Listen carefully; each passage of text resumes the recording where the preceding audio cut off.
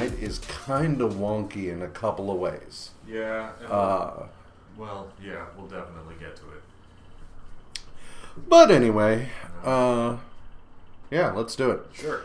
Hello and welcome to the Watcher's Guide to the Marvel Universe, the show that whines like a teenager having a bad day. I'm Max. And I'm JR. Something on my tongue. Okay. I don't know. Whatever. Sorry, did I get you? Yeah, you know. Okay. How's it going? It goes. Not a lot this week. Just work and go to bed. So, Yeah. nothing special. Yeah. I hear you. Mostly it was trying to figure out how to use all my vacation. Because I didn't, and they get mad at you if you don't. Right. But yeah, other than that, nothing much. And yourself? Yeah, nothing. No? No. Alright, news. News. So first of all, we have So 2020 is going to be chock full of events, apparently. Yeah. Because there's the new Annihilation thing going on. Incoming is incoming. And then Incoming is going to lead to Empyre.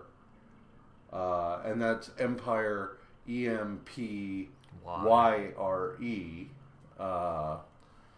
And stuff like that. And I then, bet you somebody felt really fucking clever. Yeah. For like all day. Yeah. They were like, ooh, but like, it's an empire, but it's on fire, so it's an empire. And somebody was like, I'm fucking hot shit.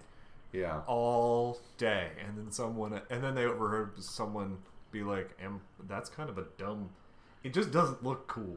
And, oh man. Yeah. And it ruined their week. I've been watching The Simpsons on Disney Plus, because I've never sat down and watched all of The Simpsons, and I'm not going to watch all of The Simpsons, but like The Simpsons Golden Age. Yeah, what is that supposed to be? 3 through 8? Through 9, I think. I think Principal and the Pauper is generally agreed upon as the cutoff for good Simpsons. But I don't care. Like, I can't. That sounds I like can't that sounds like the kind of a discussion. Like, comics, I can only have room in my life for one kind of insufferable conversation, and we've picked comics, right? Yeah. Like, so when people start arguing about The Simpsons and like when it was good and when it is bad and when does stuff like that, I'm like, no, you can't. I can't. I can't. And you sound. Is this how I sound? I sound like this? Oh my god. Yeah. I hate you. I hate me. The problem is I feel like it's such a gap in my knowledge. Yeah, it is. Like, okay, I don't know if I said this before, but like my best comparison to it was like my girlfriend is really into plants. Like potted plants. And so we'll go to the plant store and she'll be like, "Look at this plant. Do you have any plants you want?" And I'm like, I have no opinion on plants. Right. Like, I have no knowledge at all. She's like, "Look at this cute plant." I'm like, "Yes, I agree, because you're saying it. That's all." And very similar with Simpsons. Like, I don't have... Like, I've enjoyed it, clearly, because I'm not a heartless ass. But, like... And Futurama's fucking rad, but... See, that's the thing. That's the other thing. Simpsons doesn't connect for me the way... The thing about it is, ever since I had a kid... Yeah. Okay? Right. Dad and daughter stuff gets me. I am such a banana when it comes to dad and daughter stuff. Right. The end of Endgame, when he looks up and says, "I love you 3,000," tears. Fucking gets me. Right. You know, it doesn't have to be like particularly deep, and I'll still just be like, "Oh my god." But Simpsons doesn't, like, even the Homer and Lisa episodes don't connect for me the way that Jurassic Bark from Futurama does. And I'm not a dog person. Or Luck of the Friarish, and I'm an only child. Like, those connect for me more, despite never having that kind of connection, than the episodes that are ostensibly directly connected to something I've experienced. Right. And it's just... I can't... Yeah. It's been funny, but I don't pay attention. I don't pay attention to it enough. Like, one of my favorite... That's not to say I don't like jokes on The Simpsons. It makes me laugh sometimes, but not as consistently as Futurama. No. But, like, you know, watching the one episode where Bart becomes Krusty's assistant and then winds up becoming famous for having a catchphrase and shit. There's a thing I absolutely love where you see Kent Brockman be sitting at his news desk, like, looking over the copy, and he's like, a horrible tidal wave hit the nation of Kuala La scratch France. So, like, stuff like that makes me laugh. But, yeah, it doesn't connect for me. Anyway, the reason I bring this up is because I just watched the episode where Homer has the barbershop quartet. Sure. And they're like, they decide on the name the B Sharps because they say they need a name that sounds clever the first time you hear it, but becomes less clever the more you hear it. And that's kind of the way I feel about Empyre. Yes. Somebody was just like, yeah. Oh, we're really calling it that. Woo. All right. But yeah, I don't really know what Empyre is going... Like, I don't know. And there's an Annihilation thing going on, too? Yeah, remember they had announced that at one of the New York Comic-Con? It was just it's a new Annihilation storyline. And yeah. And then we have Outlawed. And I'm getting flashbacks here. In as much as,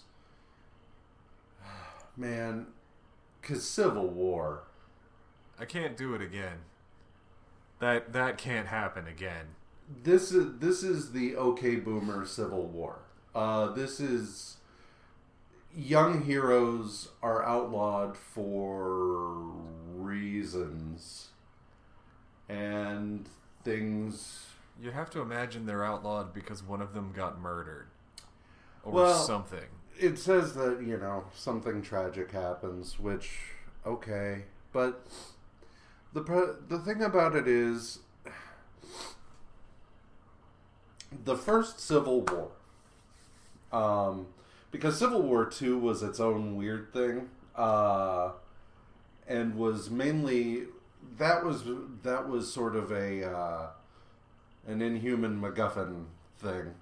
But the first Civil War could have been really interesting because, you know, tackling the concept of where does your right to privacy end and national security begin in a post 9/11 world and a post Patriot Act world. In a post Patriot Act world is a rich vein to explore. Right. But they burned through that really quickly, and then it wound up that everybody was competing in the absolute loss of fucking perspective Olympics, and you've got like Tony Stark cloning Thor, and he and Reed Richards locking people up in the negative zone, and it's just like, hey guys, you think maybe you kind of overshot this whole thing a little bit?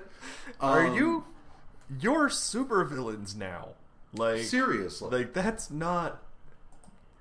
And Cap completely loses perspective as well. Everybody turns out either an asshole or an idiot, and I'm speaking here specifically of Peter. Or collateral damage. Or collateral damage, yeah. Peter's an idiot throughout the entirety of Civil War because he's trying to have it all ways, and you just can't fucking do that, idiot. And if this is, again, like, we're doing this for your own good, that is not a story I want to read. But just because if that's your touch off, unless that's the misdirect lead, the misdirect lead in, and then the kids get to have like a cool fucking adventure, like, then I'm in. Like, they get to have a Goonies and save the world at the same time. Maybe that would be cool as shit. I don't know if that's what there's that can't, you know, if it doesn't sound like that's what they're selling. If they got to have a Goonies, that would be fun and save the world. That would be cool. But if that's not what's going on, then I don't care. I kind of feel like Goonies is basically what the new Champions book had been. Sure. Yeah. Just like, let's go save the... Let's go save the world. We all have superpowers and our children. Yeah. I don't know. All right. Do you want to talk about the dumbest thing? I really don't. I want to talk about it, but I don't want to dwell on the stupidity of the guy. Because frame this for me. Okay. All right. In what context do you want to talk about the dumbest thing? I want to talk about specifically the clip. Okay. And then specifically Jim Starlin. Okay. Let's do it. So, if you've not been following, some Trump group, I saw it said that they were the re-election committee for Trump. I don't know. Whatever. They posted a clip wherein you have Thanos with Trump's head, and he goes, snap, and I'm doing the general version so you can hear how dumb it is on its own before I get into the specifics of how dumb it is. He goes, snap, and then you see Pelosi and other top Democrats turning to dust. And they're like, his re-election is inevitable. The problem is... So number one... The problem we're going to discuss is... Number one, you are casting your candidate as a genocidal madman operating on a cosmic scale. A character that literally killed half of... And I realize... So, Thanos' portrayal in the movies, they try to humanize him somewhat. That's its own separate issue. In Infinity War, he's humanized. By the time we're fucking done in Endgame. Yeah. But anyway. But, they try to make it about, well, it's about resources and blah, blah, blah.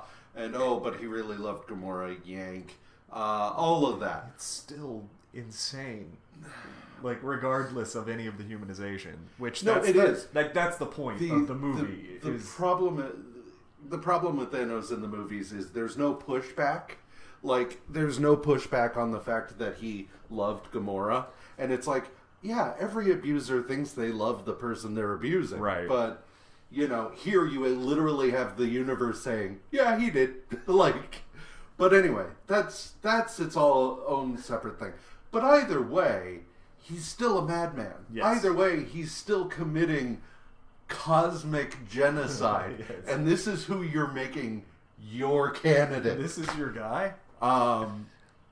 But, so there's that. But also, the clip they chose for Thanos. Now, admittedly, the one in Infinity War, he does have the axe in his neck. But the one they chose is the I Am Inevitable from Endgame. where he goes, "I am inevitable," and then snaps the Iron Man gauntlet, and that's what happens. Now, this is why it's always very important, if you are going to reference something, that you at least have a passing knowledge of it, because this scene is literally like they cut it off before he realizes the Infinity Stones are gone, and he literally dies and loses his entire army. So great choice. Good job, guys. Well done. So yeah, but Jim Starlin spoke out about it and went on CNN. I'm not super stoked about the way he goes, because here's the thing. One of the things he says is that Trump acts like a teenage girl whining about having a bad day. What really kind of sucks is if you just say a teenager whining about having a bad day, Well, sure. fine. Yeah. Teenagers suck. If you're a teenager listening to this, I have news for you. You suck, and that's okay. You kind of suck. You're a teenager. You're supposed to suck. Yeah. Like, that's part of it. You're trying to figure out who you are, and in the process, you're annoying every adult around you. And, like, your hormones are pounding in your head, and you act like everything is the biggest thing to happen ever. And it's just like, no, you're literally going through what everybody goes through. Yep. And part of that, barring like abuse or sure, but on a normalized version of it, the average teenager is supposed to be. Yeah, you're supposed to kind of suck. We were all assholes. But so often people say teenage girl, and it's just kind of like, that's not okay. That's not. But whatever. Yeah, because the dudes, you teenage boys, you suck too. Possibly more. No, I don't know. Now I've gone too far. No, Let's go. I mean, teenage boys are, because not only do you have all of the normal, like, teenage angst, but you're also just angry boners all the time. Yeah. Anyway, but that's neither here nor there. So Starlin goes on CNN, and he's just like, there's not a lot I can do about it because they're basically protected by the First Amendment and it's satire and yada, yada, yada. He's like, but it really annoys me. He said at first that he felt somewhat violated, but then he kind of walked that back because he's just like, I realize that has a lot of Me Too connotations. So let me just say, I am really unhappy about this, but there's not a lot I can do about it. Stuff like that.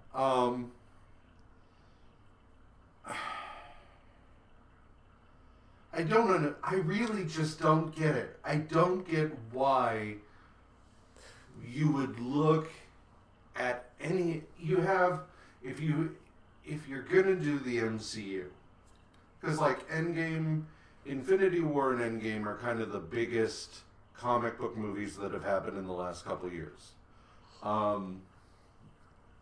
If you're gonna do Endgame, why would you be the villain?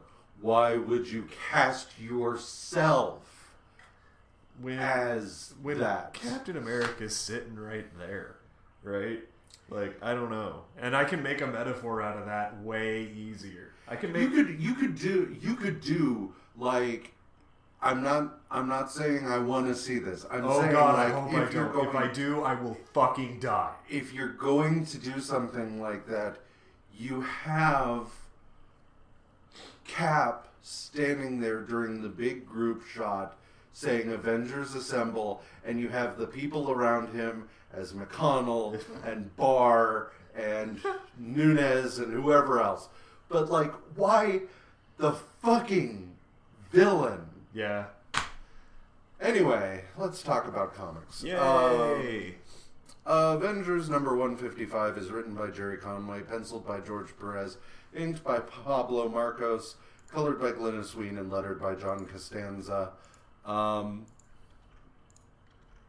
So, the Avengers are taken out by Doom and his Atlantean allies.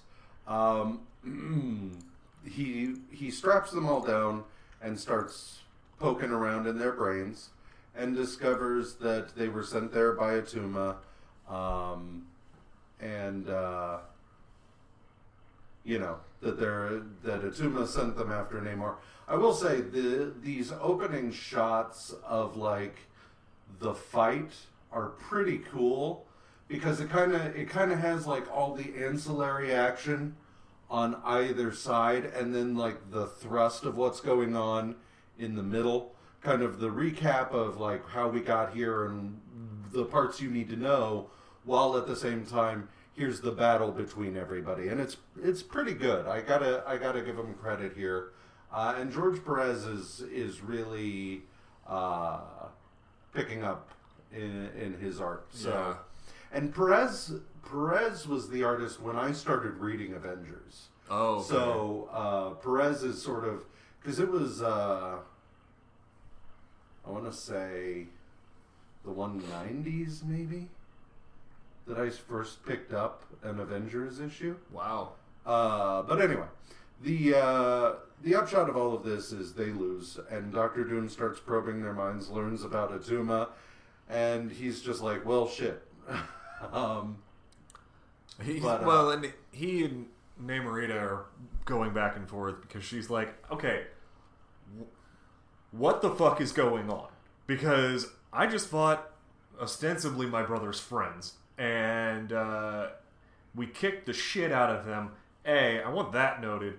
It was me and you and a bunch of fucking just regular Atlanteans beat up the Avengers. Let's not lose sight of that. They all look like they've had the shit kicked out of them before we did it. And how...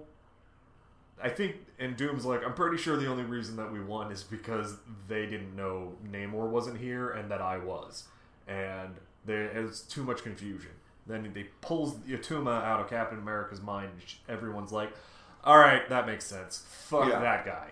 Okay. So, then we have a thing about, like, Wonder Man, Beast, and Wizard making their way to find the Avengers, and Wonder Man kind of provides us a brief recap of who the fuck he is. Which is nice of him.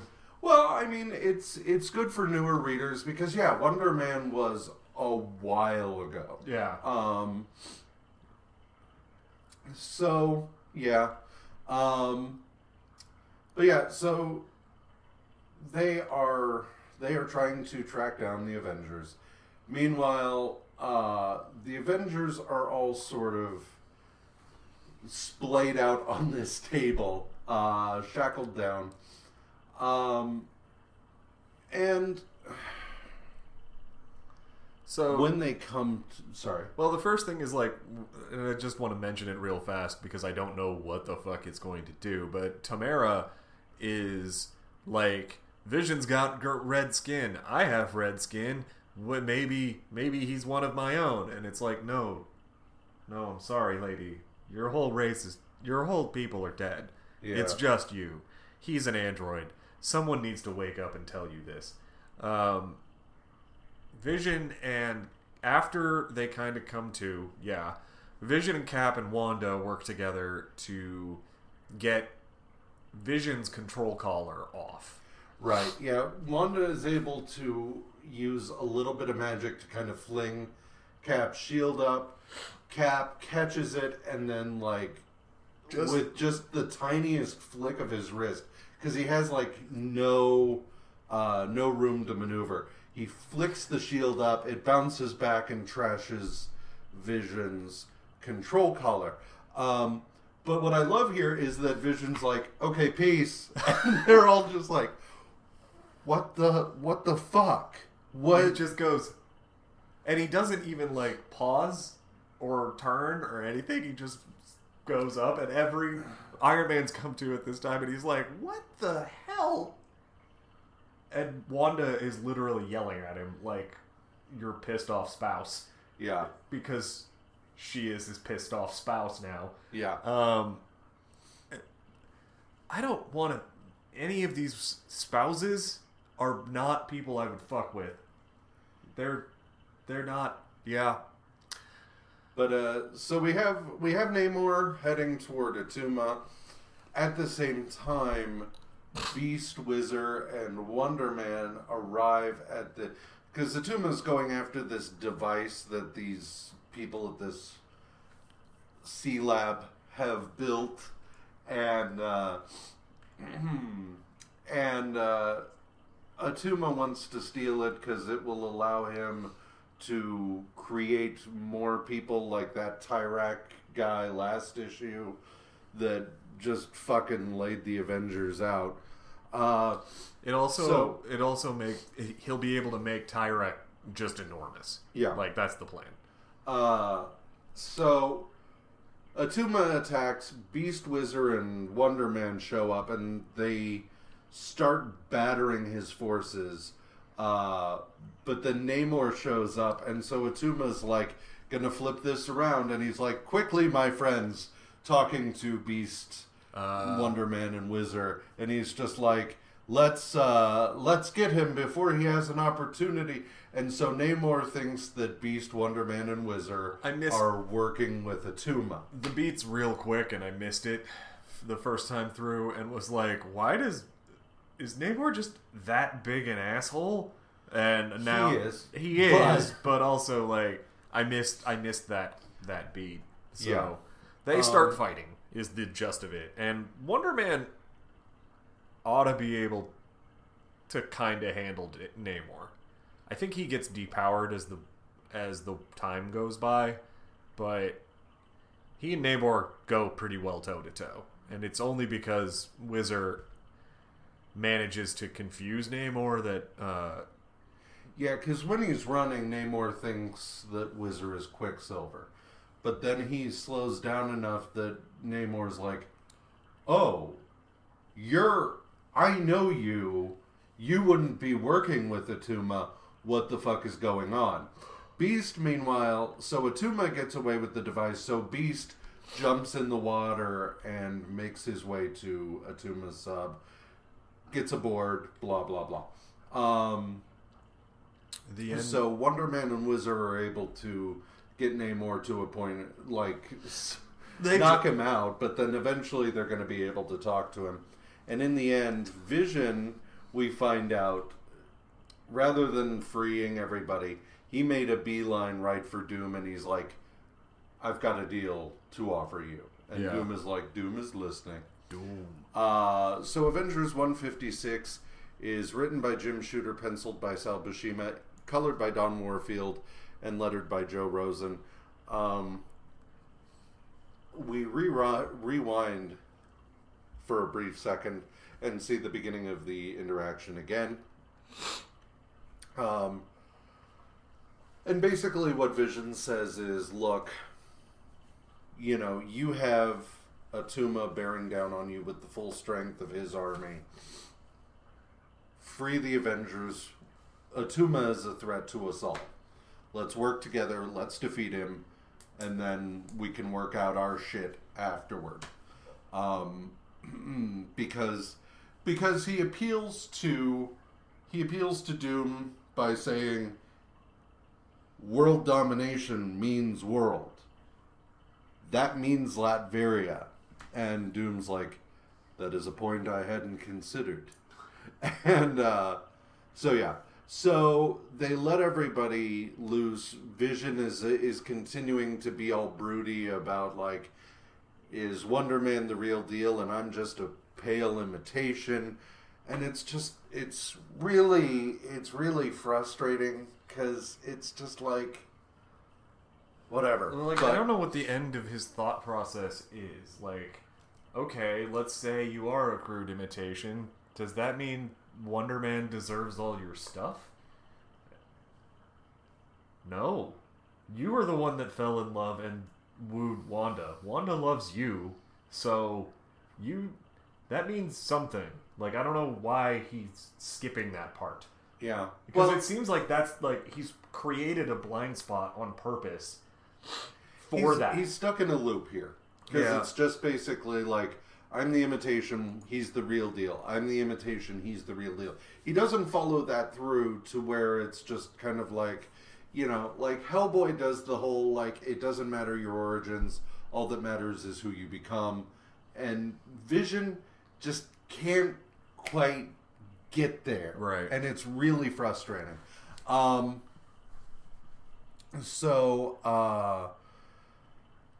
Namor comes to, and this is the point at which they're just like, so yeah, we're Atuma played you, and Namor's like, God damn it, of course he did. So they make their way back to, is it the Avengers ship? I think so. Yeah, but so there's a comm line beeping, and it turns out that it's Beast contacting them from Atuma's cell.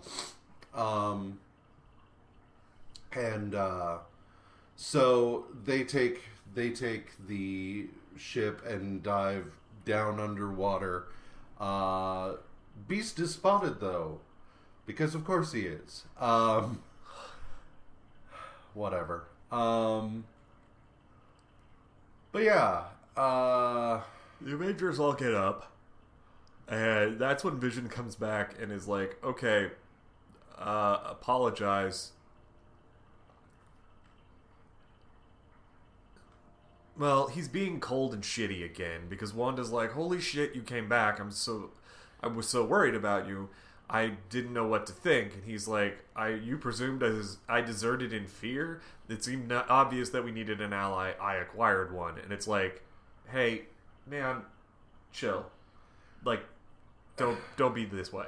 This is one of the things that's really hard, is when you're in a long-term relationship, it's really hard to be going through your shit and not make it the other person's problem. Right.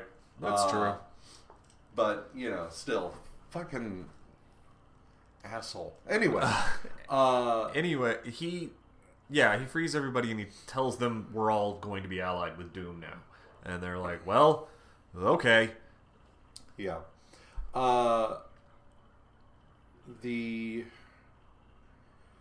There's a big old kind of knockdown drag out between the Avengers with Doom, the Avengers with Namor, and Atuma.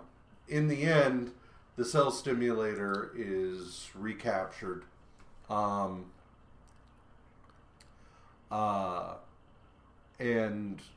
Doom has his own plans for the cell stimulator, but Vision destroys it before he has a chance to do anything. Doom is just like, whatever, I don't need this shit, and takes off. And there's a brief moment where Cap's like, huh, what's that? And goes to investigate, which picks up in the next issue, but whatever. He comes back and he's just kind of like, huh, okay. And that's the end of that. There is a brief thing here at the end, as I recall, where Wonder Man kind of notices Wanda and is just like, hey, what's your deal? Hey, pretty lady. And she's just like, fuck off, dude. And Vision's like, no, this is the way it should be. So then we pick up with Supervillain Team Up number 10, which is written by Bill Mantlo, penciled by Bob Hall, inked by Don Perlin, colored by Don Warfield, and lettered by Gaspar Saladino, Karen Mantlo, and Irving Watanabe. So what Cap saw was a weird thing that was like watching the Avengers. And he went after it, but the guy piloting it kills himself. So he goes to the Latverian embassy in New York City and gives his evidence to Doom, and we the audience finally get a good look on it, and it's a swastika with a skull on it, and it's like, son of a bitch. Yeah, it's really frustrating. The issue itself keeps trying to kind of soft sell the reveal. even though the cover has the Red Skull on it. And it's just like, yeah, it's the Red Skull. Yeah. No, guys, it's the Red Skull. It's the... And then at the very end of the issue, the Red Skull is in shadow, and they're trying to be like, I wonder who it will be. And it's like, it's the Red Skull. Like, but whatever. So we step aside to Atlantis, where Namor's coming back, and he's like, okay, I'm really going to do it this time. I'm really going to commit to being Prince and figuring out how to get my people out of stasis and fixed. Let's do this, and then somebody fucks up his shit. Yeah, there's an earthquake which he tracks to some underwater drilling equipment, and he investigates and rips shit up because that's what Namor does. He grabs a random terrified guy, and he's like, who are you? What's going on? And he's like, Orbiter, I don't know. I'm just a guy. He'll kill me. It was the Orbiter who did this. All right, fine. I'm going to figure out where. And, well, we skip to Latveria. And this is what's... they've been putting all the pieces of this in place, and it's really kind of frustrating because... the Red Skull stuff has only really served to confuse the stuff with Atuma and the stuff with Doom. And it's fine. I'm not saying you can't lay the seeds of something while dealing with something else, but it's just like there was already a ton going on in this storyline. Did we really and then you added Red Skull. And then it was just like, who are all these people hanging around? Who do they work for? Yeah. And it's just like, there's somebody else. Like, I'm glad that they dealt with Atuma before they got to this. Yeah. But because I was genuinely, the way they were setting it up, I was worried that it was going to wind up being the Avengers, Shroud, Namor, Doom, Red Skull, Atuma, and just Red Skull, Atuma, Rodolfo, the Latverian resistance is Rodolfo, and then like that's too many things, guys. Yeah, so we switch to Latveria, and Prince Rodolfo is still posing as Doom. He and the Shroud make their way through the guards at Doom's palace, and when they get in there, we of course have the shrouded mystery figure with the red skull-shaped head, and Rodolfo is blasted. I was curious because he's just kind of left that way, and we don't really... he gets up in the later issues. Well, he kind of like moves around a bit, but he's still seriously injured. Right. And apparently he never shows up again. And apparently in a later issue of Fantastic Four, they say, yeah, he died there. Oh. But so Shroud is just like, oh shit, you're not Doom. Meanwhile, Doom and Cap are headed back to Latveria when they are attacked and by Doom's own seeker drones, because of course they are. And so, like Luke and Han, Cap jumps on the gunner's seat and starts shooting a bunch of them, but one gets through and hits the ship. And then at the end, it's just like, Red Skull. It was Red Skull the whole time. Did you know it was going to be Red Skull? I bet you didn't. And it's like, he's on the cover, guy. Anyway. But yeah, so then Supervillain Team Up number 11, which is lettered by Irving Watanabe, is a whole lot of trying to... I kind of want to burn through this issue because it's just a lot. Rodolfo's down, Shroud gets knocked out, or knocked down. is made to watch Cap and Doom screaming to their death. But they're able to eject, but it turns out whatever hit them shrunk them. Yeah, so there's the mystery is that they were hit by the rainbow ray, which I guess if I would have been reading earlier would be a thing that I knew what was, but I didn't know. So yeah, they eject, but when they land, they're 2 inches tall. Yeah. So, because he knows the defenses, Doom gets them inside because there's a little, there's a,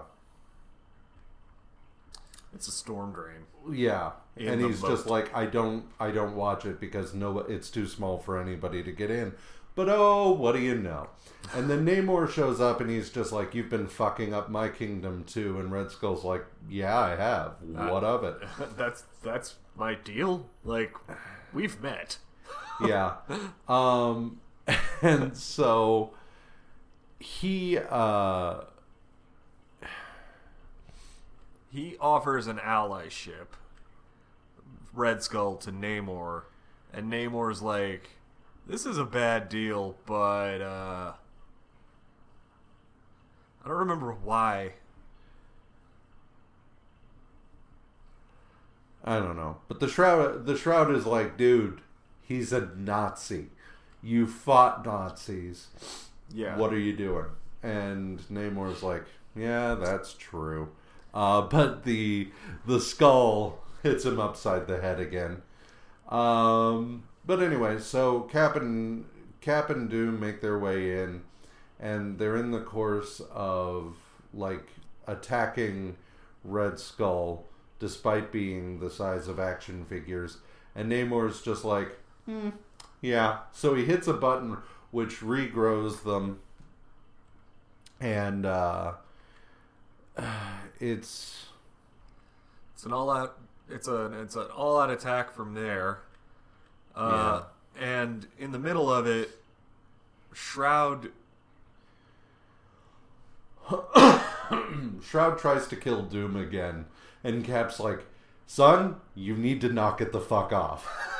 And that's what it is Shroud tries to jump Doom again, and Cap gets in the way and is like, hey, not now, maybe later, now that.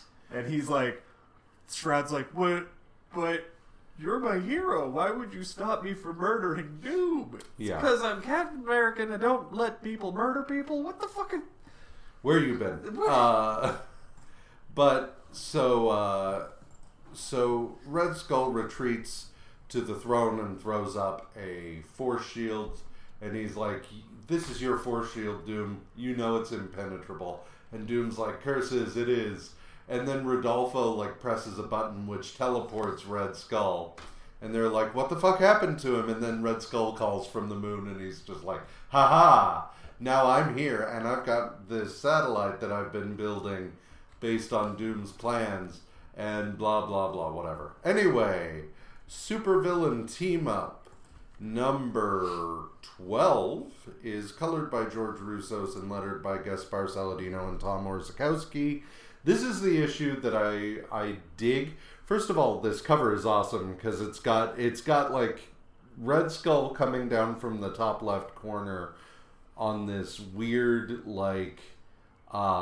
speeder bike with a fucking giant cannon on the front of it, and it's shooting directly between Doom's legs, and Doom's got a gun. And he's just standing there like, come at me, you fuck. His tunic is being ripped to shreds by the explosion, but it's one of those I'm Doom, I don't move for anybody kind of moments. Yeah. But so Red Skull's on the moon, and he's getting ready to start up his Hypno Ray. The thing about it is, so Cap and Doom Shroud and Doom go to try and stop him. Cap's monitoring from the ground, and he's like, Namor, we've got to do something about this. And Namor is like, not my fucking problem, bro. Bye. Even though, isn't it? Yeah. It's a giant Hypno Ray. I feel like that's gonna affect the Atlanteans, but whatever. He believes the ray will be incapable of affecting himself, and therefore he doesn't, and also his subjects. So he's like, I don't care. Bye. Yeah. This is what I really hate about Namor, is like, they give him opportunity after opportunity to do like the basic right thing. Yeah. Because he's there. His subjects are still out cold. Doom did promise to help fix them. Right. But Doom is kind of busy trying to save the world with Cap and Shroud.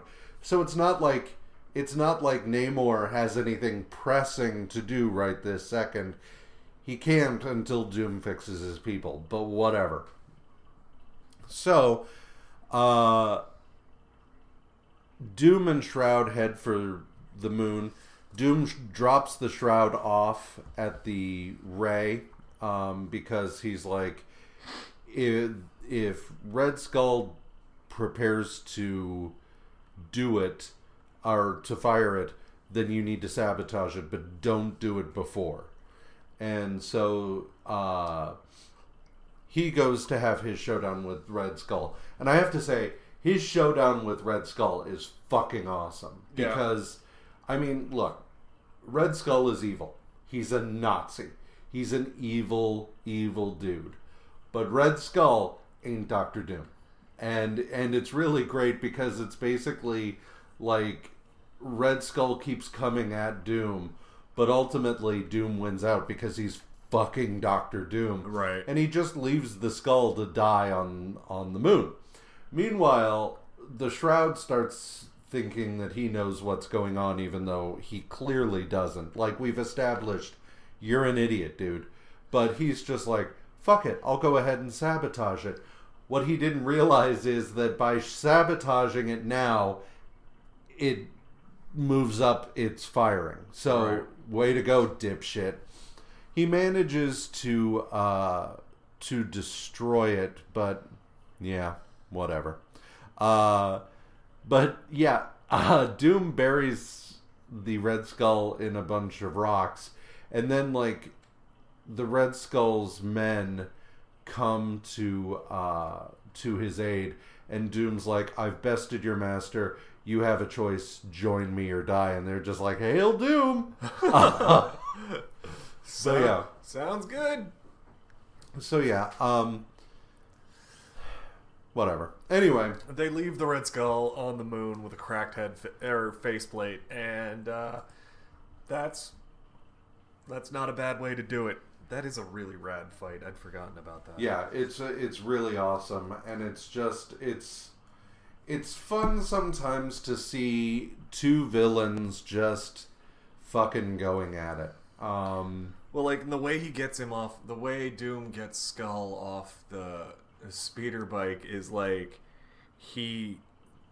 this giant jagged blade extends in like a weird grip fashion from the underside of one of his gauntlets, and he basically limbos underneath it as Skull goes over, and he just shreds the bottom.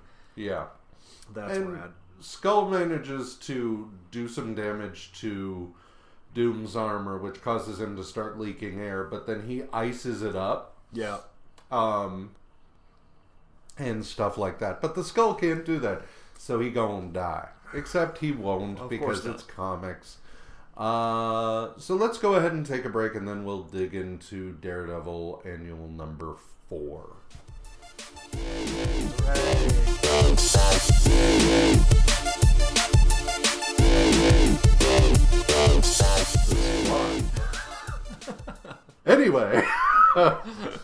Anyway, moving on, because we gotta burn through this Daredevil Annual. Yeah.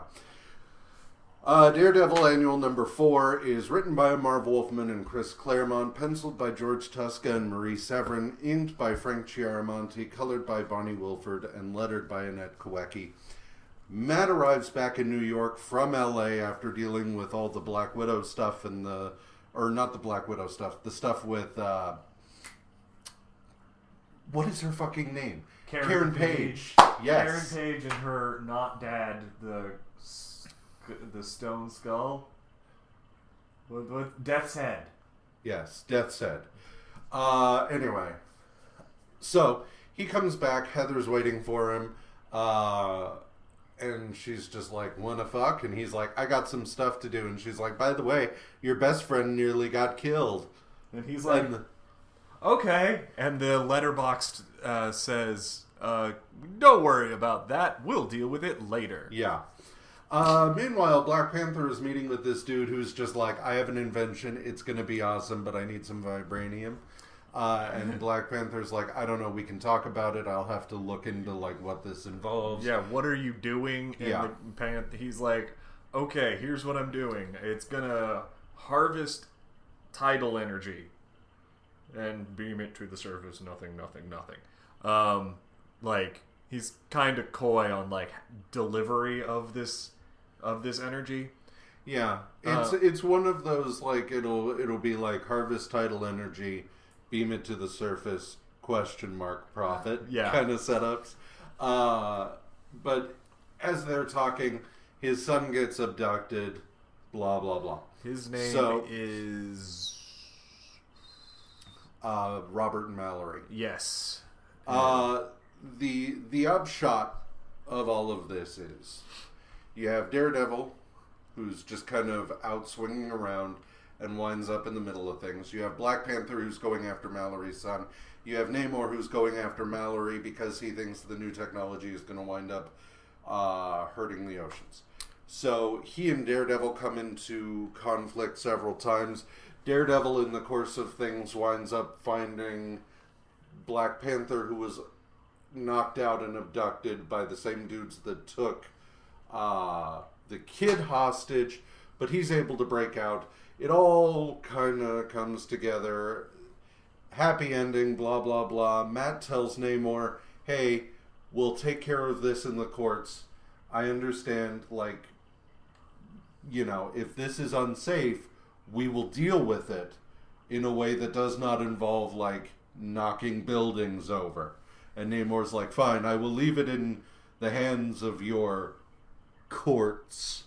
And that's pretty much, like, there's this Costa guy who becomes a supervillain for, like, a minute. Oh, I forgot about that entirely. Yeah, it's really dumb. He becomes the Mind Master. And I had meant to look. I don't remember if I even did. So he becomes the Mind Master by... Their hideout is in an abandoned university lab that was sold to the Magia because the university wasn't using it anymore and... Needed the money, and they just left all the equipment in it. So in the course of the fight, he gets kicked... This Costa guy gets kicked into one of the machines, and it turns him into this guy. Yeah. You don't leave your highly volatile machines when you sell a building. I mean, you know, Just if it'll add a few bucks to the sales price. I mean, I've never bought or sold a house before, but so I don't know how this works. But I imagine, yeah, you're right. Maybe they were like, leave some of the science shit around if you don't mind. I like the ambiance. And the university people were like, extra million? Yeah. Oh yeah, leave it around. We can spare that. Okay, cool. Whatever. He's immediately reverted and never shows up again. Fantastic. So, who cares? He takes over Panther for a minute, but then like they break his hold and wind up overloading him to where he reverts back to Rufio Costa. Mm-hmm. Rufio! Yeah. Whatever. We got further along before that happened than I thought we would. I don't gotta impress you. I don't give a shit. Anyway, so this story is long and kind of a mess, but good takeaway. Like, if I gotta say something nice about it, Panther and Daredevil are great.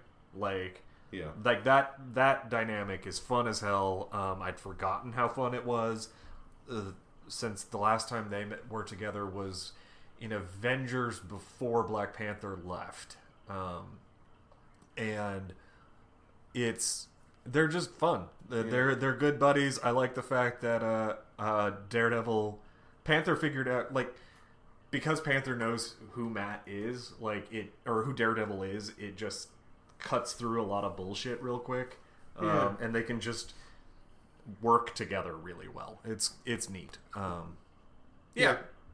So, supervillain team up number 13, and again, I feel like this is one we can burn right through. Is written by Bill Mantlo, penciled by Keith Giffen, inked by Don Perlin, colored by Don Warfield, and lettered by Bruce Patterson. So Doom promised to help Namor with his subjects, so now he has to. But when they get to Atlantis, they find it's been taken over by Warlord Krang. And so Doom's like, fine, whatever, we'll deal with this shit. So... Well, Namor goes apeshit and is like, nah, not in my fucking house.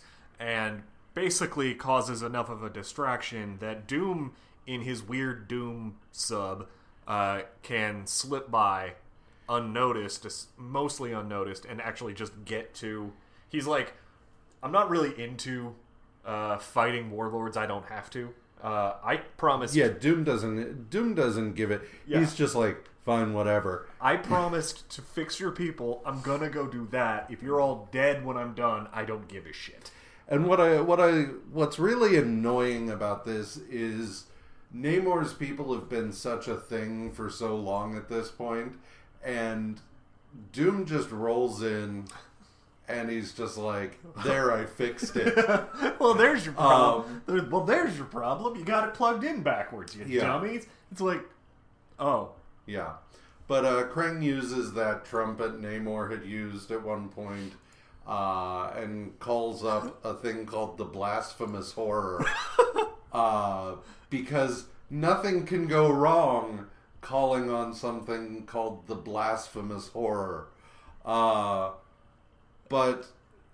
Namor attempts to fight the Blasphemous Horror, but then, like, all of his subjects that Doom had revived come and deal with it. Like, his people come and join him, and they kind of keep Warlord Krang's people off of him while he deals with the horror. And then Krang is just like, this is bullshit, and tries to take Doom on. And Doom is like, whatever, man. And just, like, ruins him. And in the end, like, Doom is just like, I'm not gonna kill you, even though I could, but it's not really my job, and I don't care enough. So you're Namor's problem. Namor's like, fantastic. The thing that I really like is Doom is standing... In the course of this, Doom is standing over the defeated Krang, and he's, like, about to kill him, and Krang's like, Namor just exiles me, what are you doing? And he's like, I'm not fucking Namor, bro. But, so Namor resumes his reign over Atlantis. Doom is just like, cool, well, you have fun with all your people loving you or whatever. Seems nice, but not really my thing. Bye. There's this, like, really quick, I don't know where it is, beginning or end of the story, but, like, Doom does have a bit of self-reflection where he's like, I rule with power and you rule with your people's love. Well, that's different. Different strokes. Yeah, it's the end of the issue, because he's watching Namor's people, like, cheer. If you go to the next page, I think. Oh yeah. It's when he's just like, yeah, that's cool. Not really my thing though. So. Well, he he doesn't get so far as to be like, maybe I could try that. It's more like he just respects the game. He's like, all right, well, we all got our different approaches. yeah, you do you, I guess. You're still a king. All right, bye. Yeah. So, it's kind of the end of that. Iron Man number 92 is written by Jerry Conway, penciled by George Tuska, inked by Jack Abel, colored by Don Warfield, and lettered by Joe Rosen and Irving Watanabe. There's an explosion at Stark International because most things involving Iron Man at this point in time seem to start with an explosion at a Stark facility. It's just like something blows up and then we're off. But he goes back to his office and he's just like, man, what the fuck, guys? But there's a brief thing where Chrissy, who we're assured by the issue is like, we haven't missed an issue, she's just there. But she is now the secretary since Pepper left. And I was also assured that I knew who Chrissy was, and I was like, okay. Sure, guys. So Chrissy and Abe are leaving a meeting, and it turns out that there is some device that Stark has devised that another company already has a patent for. And okay, like, here we go. Hard-hitting, intellectual property law action. But they use the car phone to call Tony, and they're just like, hey, so we're about to get the shit sued out of us. And he's like, that's impossible. I invented that myself. I know it. And maybe I picked something up out of the ether, but I swear to God, I didn't steal it. Yeah. And they're like, well, they're going to sue the shit out of us anyway. It doesn't really matter. Yeah. And then they're attacked. There's a military convoy that comes under attack, and so Stark goes after it. It turns out it's the Melter. And he is stealing some prototype bomb. The Melter and Iron Man face off, and the Melter has apparently improved his gear somewhat, so Iron Man is dealt with in fairly... Like, he melts the shit out of the Iron Man armor.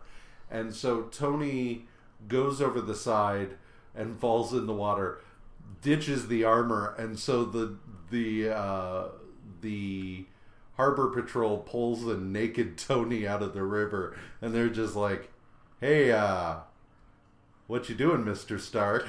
And he, of course, has to pull some bullshit about, like, you know, a yacht full of Playboy bunnies or something out of his ass. And they're just like, man, it must be nice. And it must be nice. Dude, I was in the fucking river. Like, this is the Hudson. Like, it's cold and I'm probably dying. Yeah, he's definitely picked up at least like 12 different infections right now. But so we get a brief vignette of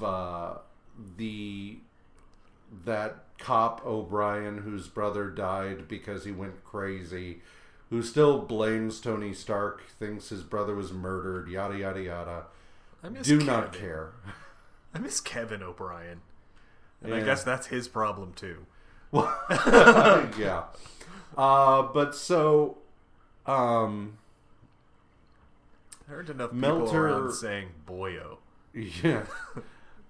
Melter is at his hideout and is getting ready to, like, do something. When suddenly something bursts through the wall, and it's the gold Iron Man armor, his second armor. Well, I mean, technically his first that he just painted, but whatever. Bursts through the wall, and he starts, like, blasting it, but it turns out it's basically just being controlled remotely.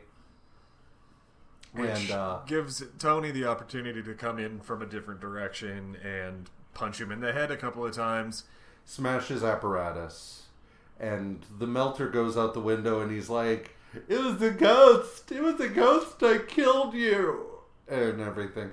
And this is, reading this issue, it's not a surprise Armor Wars happens, because he ditches a suit of armor under the Hudson. He did, like, the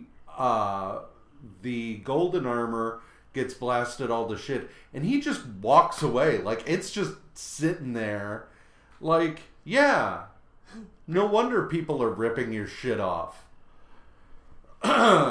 Speaking of intellectual property problems, you need to be a little more controlling of your brand. Yeah, just a bit. So then we get Jungle Action number 24. Which I will call the most confusing issue of the week. Because, okay, do the thing. Jungle Action is written by Don McGregor, penciled by Rich Buckler and Keith Pollard, inked by Keith Pollard, colored by Al Wenzel, lettered by Shelley Lefferman and Denise Wall. So it's actually kind of cool, like, as a story, but the problem is it goes almost nowhere.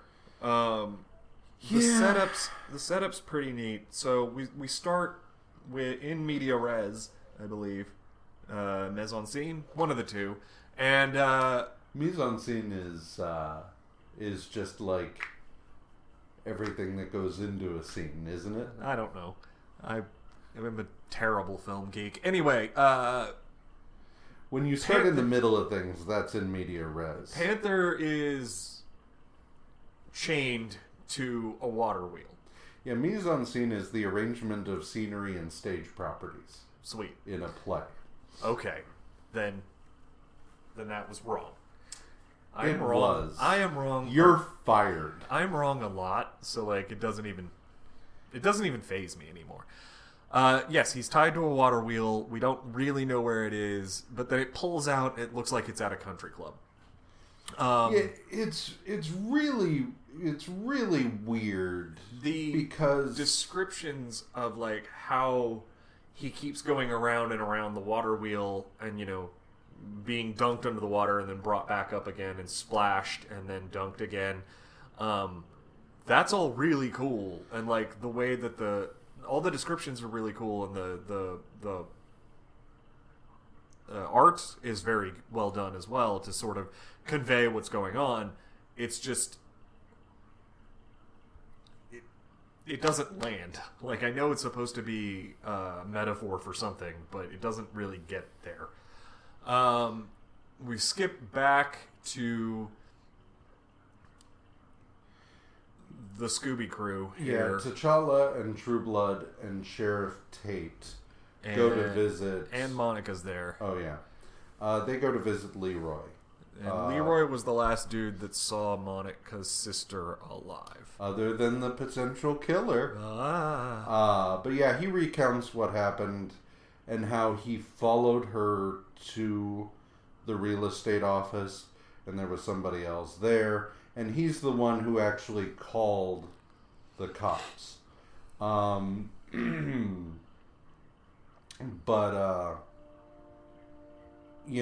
T'Challa and Leroy.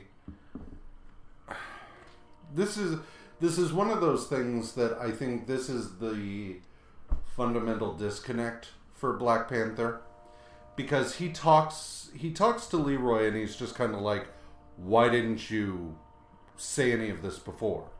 And Leroy's just like, because I'm a realist. I know how this works.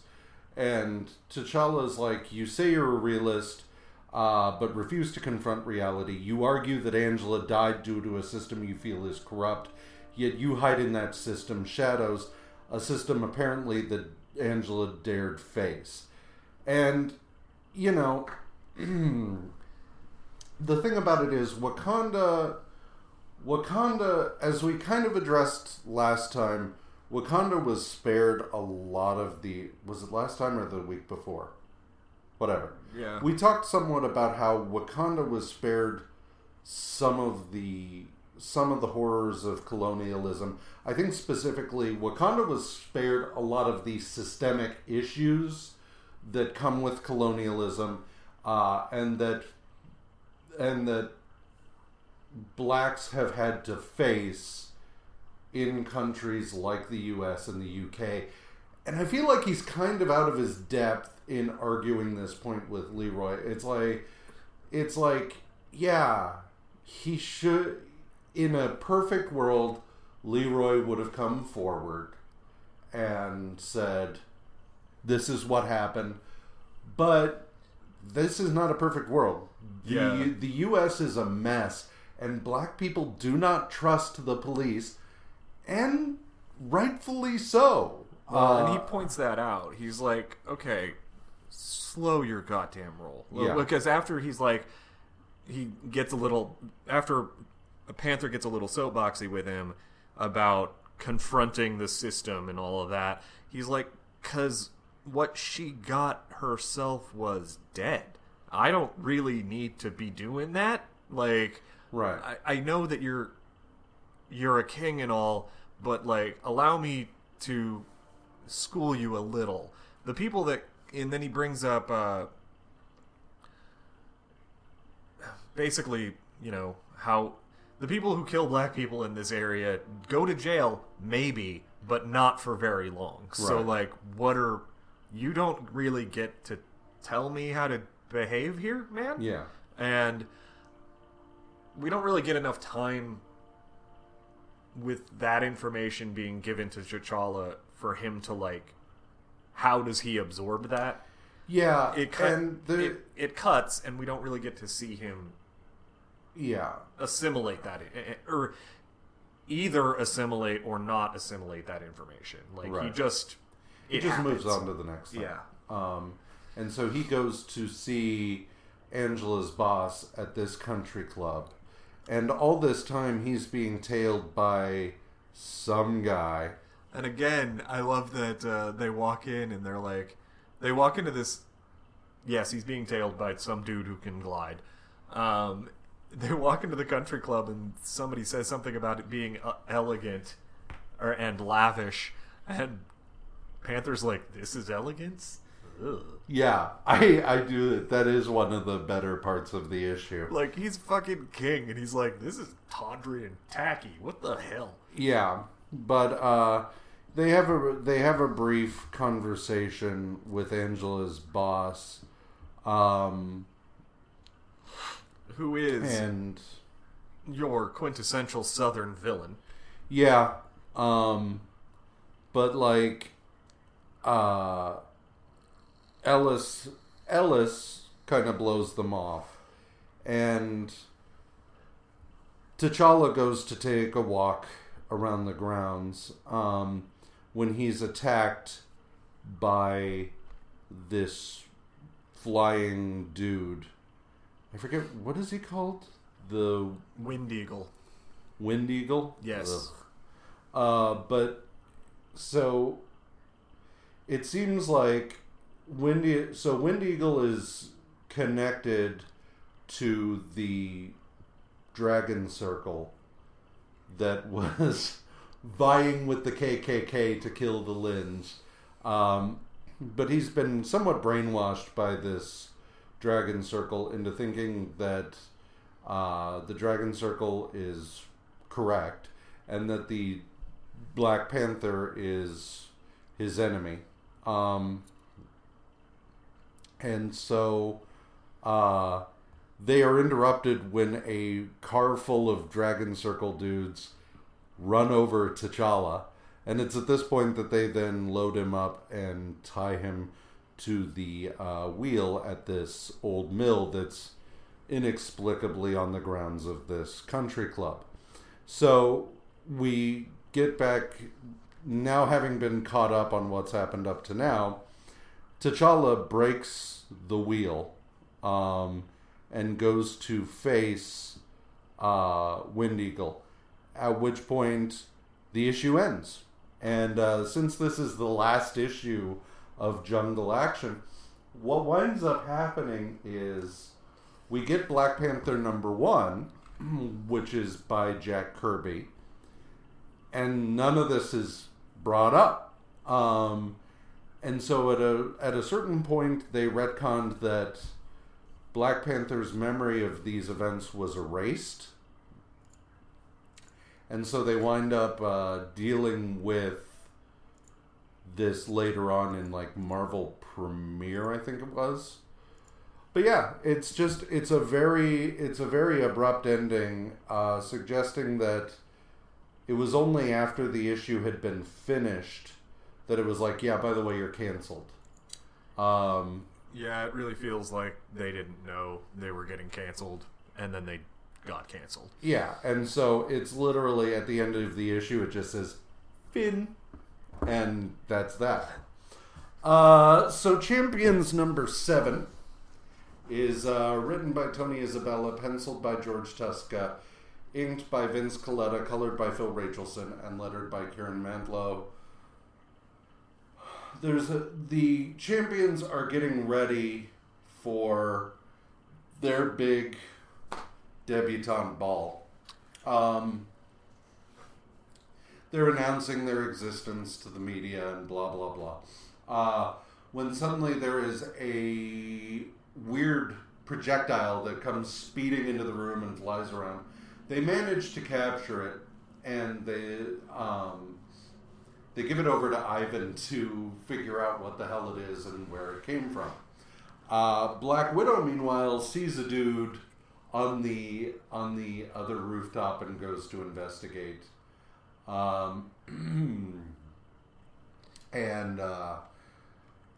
Yeah. Then you have Warren Worthington and Johnny Blaze at the hospital where they took Rampage, this guy Clark. And Warren Worthington is trying to help Clark because he's just like, the guy got fucked up because of money. And this is the kind of thing I like in stories with a rich character, wherein it's not just let's beat him down and take him to jail. It's like, this specific person, they were a victim of circumstance, and maybe if we help them instead of just tossing them in a jail cell, it could prevent them from, falling victim to recidivism. Clark isn't having it, though. Clark is just like, ha, fuck you. And so whatever. So suddenly there's a kerfuffle, and Blaze and Angel go to investigate, and it turns out that Clark is being taken by Griffin and Darkstar, which I think this is Darkstar's first appearance, I'm pretty sure. I would have to check that. They make it sound... throughout this issue, they kind of make it feel like I should know who she is already, and that was weird and off-putting. Yeah, but whatever. Yeah. Yeah, this is her first appearance. Oh. But they kind of trash Johnny and Warren, and they take off with they attempt to take off with Clark, but in doing so they slip him a glove, and so when Angel is able to save him, then Clark lays him out.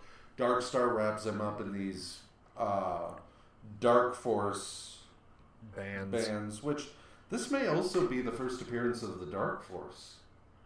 Oh. I don't know. But yeah, so they Johnny goes downstairs and grabs a motorcycle and starts giving chase. But they kind of... Darkstar throws up these Dark Force pillars, which causes him to crash, but he's saved by... Saved by Angel. Meanwhile, back at the headquarters, they're doing a sweep. It is the first appearance of the Dark Force as well. Cool. So they're doing a sweep. Hercules Iceman and Fenster are doing a sweep to make sure like the place is safe for tomorrow's inauguration festivities, when there's a dude hiding, and I don't know if I'm supposed to recognize this dude. Well, no, because this is Yuri. Oh. So they spot him. Well, you think they spot him. Yeah. But in fact, they see some kid. And so Hercules catches the kid, which allows Yuri a chance to get away. Yeah. But I fucked up. Black Widow doesn't see this guy on the other rooftop until now. Yeah. Ivan takes apart the projectile, and in so doing, he discovers there's a black pearl inside. She's like, "Oh my God, Bruskin!" She looks out the window. He's on the opposite rooftop. So she goes out to have a conversation with, to catch him and find out what the fuck he's doing. They have a brief altercation, but that is then interrupted by the Titanium Man. Champions number 8 is written by Bill Mantlo, penciled by Bob Hall, inked by Bruce Patterson, colored by Don Warfield, and lettered by Gaspar Saladino and Karen Mantlo. Rampage shows up with a set of photos that he delivers to the champions. And he's just like, ha ha, whatever, fuck y'all. He mentions Outcast, which Ivan reacts to, even though, like, we're never really told why he reacts that way. Yeah. Because then he's just as clueless that Yuri's involved in all of this later. Yeah, you're so right. it's not like he realizes, oh shit, you're the outcast. You mean my son Yuri? Whatever. So Rampage, like, Ivan gets pissed off and takes a swing at Rampage. Rampage is like, ha ha ha ha ha, presses a button on his suit, but the people who sprung him are now using him as a suicide bomber, basically. Yep. This causes an overload in his suit, which causes him to explode. The champions manage to shield themselves in a couple of different ways. Yeah. Hercules is just kind of there, but like Iceman throws up a wall and stuff like that. So Ghost Rider runs Clark to the hospital again. They're all... The champions start trying to clean up the office since they do still have their big coming out to get ready for. Meanwhile, Ivan's just like, I've got to find the widow. She's my responsibility. I have to find her. He and Iceman make their way over to the other rooftop, and Ivan unveils this thing he's developed that will allow him to trace the Black Pearl. Yeah. And so Iceman's like, cool, let's do it. And Ivan kind of warms up to Iceman a certain amount in all of this, even though he keeps acting like kind of an asshole. Ivan? Ivan, yeah. Yeah. Because he's just constantly like, none of you give a shit about the Black Widow, and they're just like, we give a shit, dude. Like, we're trying to do our thing here, man. If Like, you would slow down for a minute and or talk to any of us, yeah, that wasn't angry grunting, we would probably be a lot further along. yeah. Angel winds up putting on a version of his old red and white X-Men costume, which frankly, I think that as far as OG Angel goes, this is his best costume. I like it better than the blue. Well, and the blue was right out because Like, the reason they gave him that new costume in the first place was because everybody on the Champions wore blue, practically. And so it makes more sense to just have him in this costume, but whatever. So they prepare for their big coming out, but all they've got at the moment is Angel and Hercules.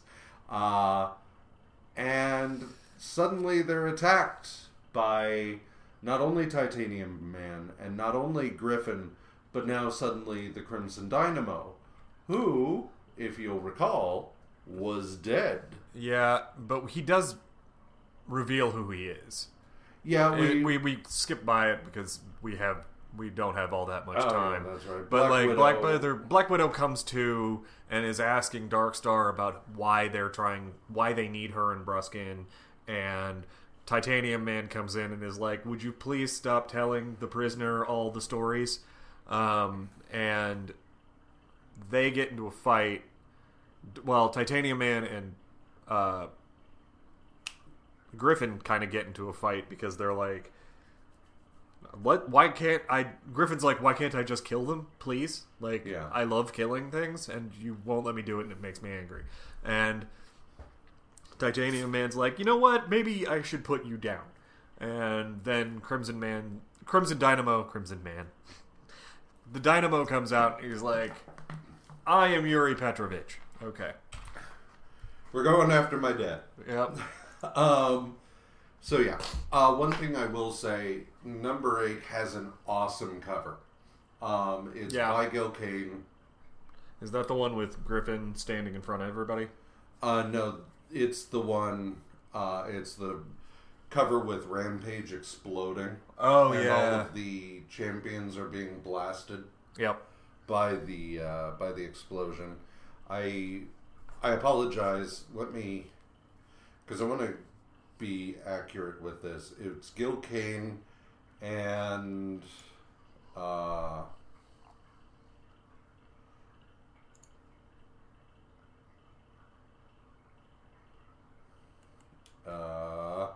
sorry, I really should have had this ready and raring to go. Gil King and Al Milgram. Okay. Sorry. I wanted to make sure I accredited the inker as well. So yeah. But Champions number 9 is inked by Bob Layton, colored by Don Warfield, and lettered by Karen Mantlo. Angel and Hercules get defeated. And so Ghost Rider shows up and he's like, "Okay, I'm here now," but he gets taken out as well. And they are gathered up and taken back to the Russians' hideout. At that moment, Iceman and Ivan arrive, having tracked the Pearl. And Iceman hangs back to deal with the the arriving villains, while Ivan goes on in to rescue Black Widow. But then Iceman gets defeated. Iceman gets downed as soon as Ivan's in the tunnel. Yeah, which, it's real rough for Iceman. Because at this point, not the point at which we're reading, but in the present, Iceman's an Omega level mutant. Oh yeah, that's when it's Frost that opens his brain up and is like, you're not doing all the things you can do, right? Yeah. Also, I'm pretty sure you're immortal. Yeah. And he's like, "What the fuck are you talking about?" And she's like, "Can I have your body for like a second? Just a second. I just want to see. Just let me hold it." And he's like, no. And then she does it anyway because she's Emma. And he's like, basically like shows him what he can do, and she's like, you can be water vapor, you can be hard as diamond, you can be enormous, you can do all this shit, you've never done any of it. Yeah. And he's like, I don't really want to. It's okay. Yeah, the first indication we get of the fact that Iceman could be a lot more is Age of Apocalypse, because that version of Iceman does a lot of shit that normal 616 Bobby never thinks to do. And it's only after that they start being like, maybe we should explore him a bit more. Yeah. But so the upshot of all of this is they kind of play. Excuse me. Okay. Brain fart. Yep. Natasha and Bruskin kind of play on the fact that Darkstar hasn't been a complete asshole. And so they pull a quick one on her. As they're fighting with her, that's when Ivan bursts in. It's also sort of alluded to that Darkstar was also a Red Room trainee. Yeah, because she and Bruskin clearly know each other, and she talks about having been trained by him. Right. But in the course of all of this, the Crimson Dynamo and the others arrive with the defeated champions. Crimson Dynamo takes his helmet off and reveals that he is Yuri, and Ivan's like, what? Which brings us to Champions number 10. Which is inked by Frank Giacoia and lettered by Ray Holloway. The champions, barring Black Widow and Ivan, are teleported into a random metal box. Over the course of the issue, they start trying to figure a way out. Herc, of course, being Herc, is just like, I'm gonna break down the wall. But he tears open the wall, revealing just naked stone. And so he's like, fuck this, and he punches it. The villains open up a hole in space, and they're up on the surface now. Well, the villains open up a hole in space, and they're like, okay, here's the deal. You're deep in the San Andreas Trench. Fault, please stop punching the walls. Otherwise, if you don't, you'll destroy Los Angeles. Yeah, LA will fall into the ocean. Yeah. So could you, don't? And they're like, well, shit. Hercules is just like, that's bullshit. I don't buy it. And they're like, Hercules, don't. And he's like, no, it's cool. I'm the Prince of Power. I know of what I speak. I'm way older than all of you, but somehow have yet to work out that does not mean I'm smarter. They have to physically restrain him. Yeah, their whole deal is the champions are trying to hold back Hercules from literally destroying Los Angeles. Meanwhile, our Russian friends get loaded up onto a plane that's going to take them back to Russia.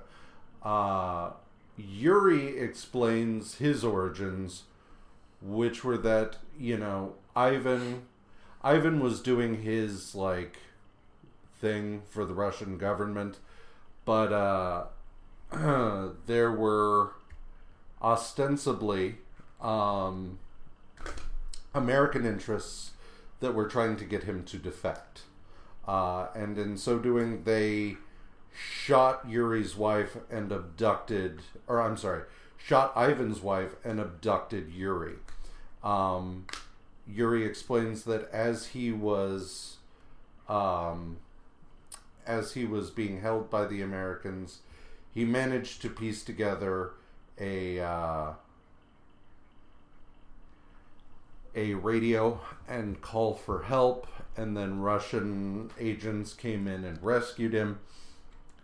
Bruskin is just kind of like... It's revealed to the audience at the end of that flashback that it was Russians all the way down. Yeah, the Americans who killed his mother and abducted him were actually Russian agents, and the whole point was to instill in him a hatred of the West. Yeah. However, Yuri doesn't know this because after he tells his bit, Titanium Man and Griffin's flying, my bad. Titanium Man goes out to deal with some American planes that have discovered them, and he is blowing them the fuck up. And so Yuri goes out and he's like, knock it off, you just had to disable the planes, not kill the pilots. And Titanium Man's like, I just like killing. Have you met me? This is kind of my thing. But so Yuri comes back, and Darkstar is like trying to reason with him and explain, no, you don't know everything. Yuri's like, they're lying to you. Bruskin had told everybody else that was still in the plane, including Darkstar, what actually happened, which was about everyone was a Russian agent. Right.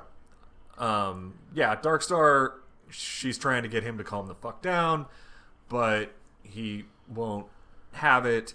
Darkstar frees Bruskin and Widow and gets popped in the mouth by Dynamo for it.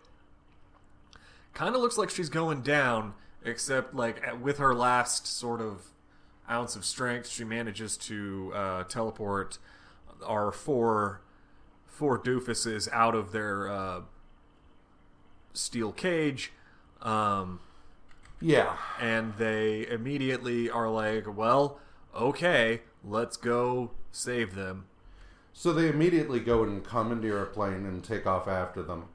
The plane that the Dynamo had them on was rendezvousing with a Russian sub, which was then going to take them back to Russia. The champions arrive. There's a big knockdown, drag out, and Darkstar, I think, was really interesting here because she's the good Russian agent and all of that, who is also, she and Yuri share a thing, but she's also like pragmatic enough to realize that they've been played, and so her divided loyalties in this last bout are really interesting. In the end, the champions defeat everyone, but Yuri escapes. And so in the end, it's like things are kind of fucked up. Ivan is angry at the champions because he doesn't think they really care about Natasha. The champions are all angry at each other because of all the shit that happened in the box. And it's just kind of... And Natasha's... So, the only thing that kind of sucks about these issues is that... Well, okay. One thing that I was a little disappointed about, because ostensibly this story centers on Natasha, but she gets sidelined through most of it. She does. That sucks, because... And I understand why, from like a story structure point of view. Like, they needed Natasha sidelined because if she was around, none of this other bullshit would have been happening, right? Yeah. Like, they would not be... None of the Hercules and Iceman and Ghost Rider infighting would have been happening because she would have been like, fucking knock it off. Yeah. Like, we have other problems. You, big guy, sit down. I'm tired of it. No. And Herc would have just done it because he respects the shit out of her. Like, they wanted to get to a point where the team itself was destabilized right after it started. Mm-hmm. And, I mean, Bobby has made no bones in his own head about, like, as soon as they're solidified, he's gone. Because he's really only there to help Warren. And this is... I mean, that's also another good reason for him to stay, is because the team is clearly not solidified. Yeah. Yep. But that's where we... One thing that I did find kind of interesting is, in one of these issues, I guess there's a letter from Ralph Macchio. Editor. I always have to make this distinction just in case they are this is different people. somebody's first episode. not the Karate Kid, but the editor, Ralph Macchio, wrote in a letter basically saying Champions needs to make some changes or it's going to be canceled. And it was. So, well done, Ralph Macchio. Called it. Yeah. So let's take a quick break and then we'll do these last two issues with Moon Knight.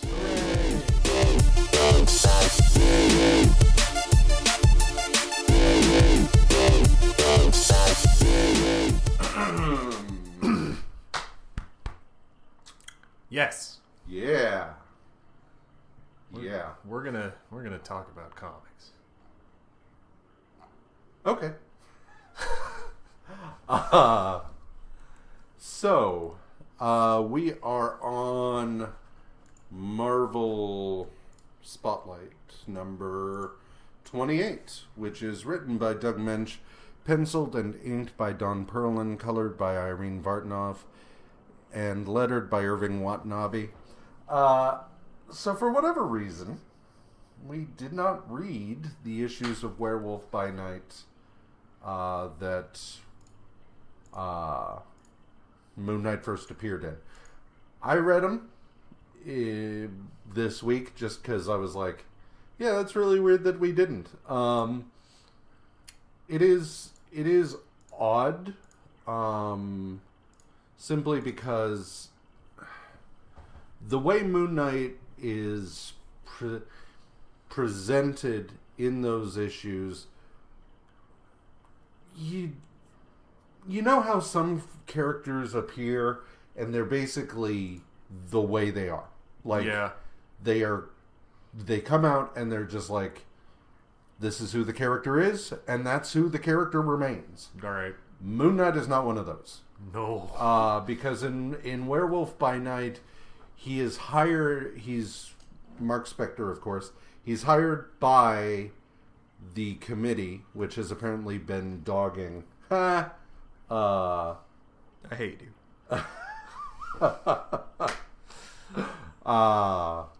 Has been dogging Jack Russell, and in that issue, they give him the Moon Knight suit, and stuff like that.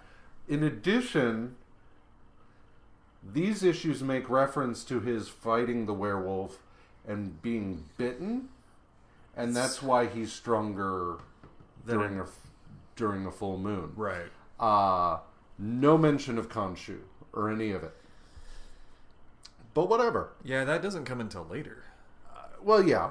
It's retconned later. That's what happened. Odd that, we're given an explicit explanation for a character's powers that is then just like, yeah, no. I mean, this is almost like Power Girl, where it's just kind of like, yeah, she's one thing. Oh, no, wait, she's actually the descendant of Atlanteans or whatever. But anyway, so we start with this, and Moon Knight is is cruising around Manhattan when he comes across these guys in weird purple and green suits that are breaking into an office. And it's ostensibly... No, we don't know that yet. Yeah, they're breaking into this office building. Meanwhile, Mark... Oh. So... Right. It's here that we're introduced to Mark Spector's various identities / personalities, because we've got Grant, Stephen Grant, who is the millionaire. Then we've got Jake Lockley, who's a cab driver. And so interspersed with him dealing with these guys that are trying to rob this office, we've got Marlene at Stephen Grant's mansion wondering where he is. And then we've got Lockley's bosses at the cab company that are just kind of like, he's late again. What a piece of shit. I might as well give his medallion to somebody else. Stuff like that. And so Spectre, Moon Knight deals with the thieves and lays them out for the police, makes his getaway. And there's a lot of talk about how there is the office of this candidate for mayor in this building. And it's like, I wonder if that's what they were after. And it's like, well, but there's a lot of offices in that building. It could be really anybody. Also, we get introduced to Frenchie, the Moon Knight's helicopter pilot. Yeah, Frenchie was actually the only character in this who appeared in Moon Knight's first appearances. Okay. This is like his third appearance, I think. Yeah. Marlene and Samuels and everybody else, they're all first timers. But then we have this Conquer Lord who is getting the intel on Moon Knight. These guys know who Moon Knight is through and through. Yeah, they know not only who Moon Knight is, but they know they know his identity. They know his power set. They know his identities. They know everything about him. Yeah. Meanwhile, the cops show up to deal with the thieves, and it turns out that they're all undercover cops. The guy that's being given all this intel, who refers to himself as Conquer Lord, asks his underling, like, okay, so who else knows all of this? And the guy's like, well, there's our mole, there's you, and there's me. And Conquer Lord's like, cool. At which point he kills his underling. So Moon Knight is out, again, just doing whatever. He gets shot at by some cops, and I don't really remember... I don't really remember why, other than they're just like, vigilante! No, they think... Because the other cops already... at them. Yeah, the other cops already found the undercovers, and assuming... the way I was reading it was, the other cops found the other undercovers and were like, got the word out, because radios are a thing, and is like, Moon Knight just pieced out 7 undercover cops. Watch yourselves. These beat cops see Moon Knight coming right at him because all he wants to do is like tell them about the thieves he stopped. Yeah. And they're like, "Oh shit, he's come for more!" And open fire. Yeah, yeah. That's my bad. I forgot about that. So he gets away, grabs the ladder off the helicopter, and gets away. We cut back to Conquer Lord, who's like, all of 7 of those men failed to get in. And we find out in the course of this that Conquer Lord's plan, the candidate whose office was in that building, is his lackey. And he is going to be, he staged the break-in of his own dude's office so that they could frame the mayor for doing it, and thus bring him down in a Watergate-style scandal. So Mark returns back to Stephen Grant's estate where Marlene is waiting for him, and he's like, I gotta go out and find some intel. So he switches to Lockley and jumps in his cab, and starts trying to track down some information. He goes to this diner where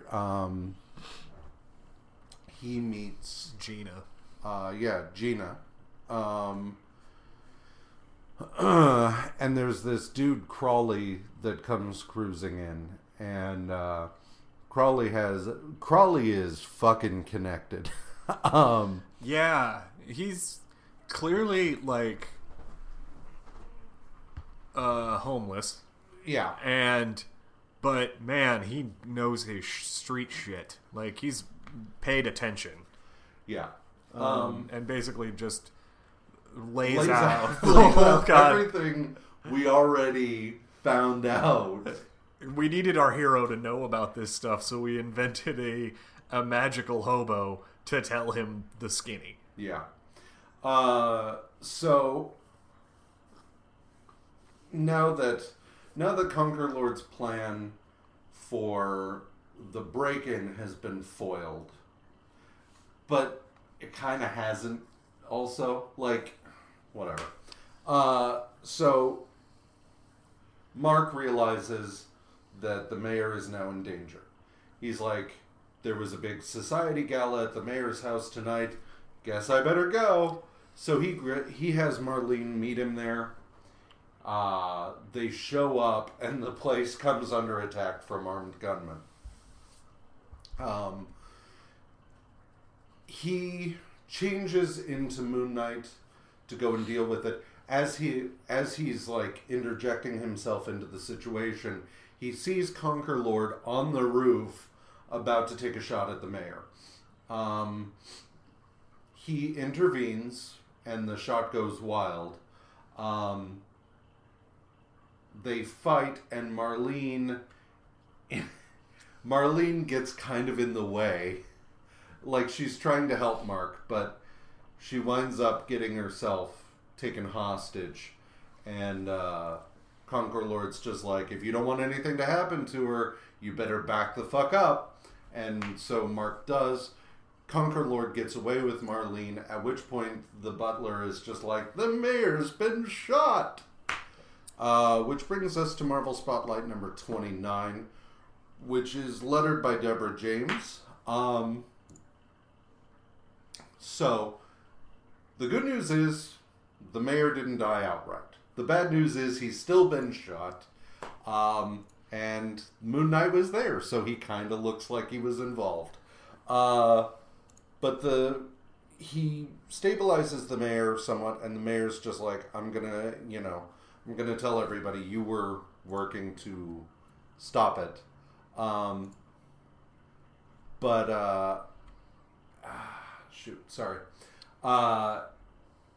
Knight's like, cool, I'm gonna go deal with Conquer Lord. So he goes back to Stephen Grant's mansion. And it's there that he has a run-in with this dude, Merkins. Who is the new valet. Valet. When it comes to a rich dude's, like, right-hand guy, it's Valet. Okay. Downton Abbey, baby. All right. But yeah. A valet is a guy who parks your car. A valet is a guy who, like, lays out your clothing and, yeah. Okay. I'm American as hell. Anyway, but yeah, his new valet, Merkins, is, like, listening in, and Stephen Grant's just like, who the fuck are you? And he's like, oh yeah, I'm your new valet. Samuel's hired me. And he's like, well, I didn't tell him to do that. And Merkins is like, oh shit, I'm exposed, and, like, takes a swing and runs. So Spectre goes after him. Talks to Samuels for a second, and Samuels is just like, no, he told me you'd hired him. And he's just like, whatever, get my kid. And so he takes off as Lockley, and yeah. Manages... I'm trying to read... There's a brief vignette with Conquer Lord. He has Marlene over a pit in his office, full of alligators. The pit's full of alligators. The counterweight is a sandbag. He slits the sandbag so it'll start dropping her into the pit slowly. Yeah. Mark, meanwhile, had Frenchie following Merkins in his stolen car, and so that they didn't lose him. He follows along in the taxi, and and everything. Whatever. The upshot is he follows Merkins to Conquer Lord's base. Bursts in, starts dealing with the underlings, and then it comes down to him versus Conquer Lord. The best, or probably the thing I liked the most from this issue is after he breaks into this hideout. There's a panel with the goons go to like check it out, like what was that noise, and they come up a flight of stairs, and he's standing in a dark doorway, and you can only see the white parts of the suit. It's really cool, and you can see direct parallels between that and the art that Declan Shelby does for the Warren Ellis Moon Knight. Yeah. Because I didn't realize until rereading it again last week that it's not colored.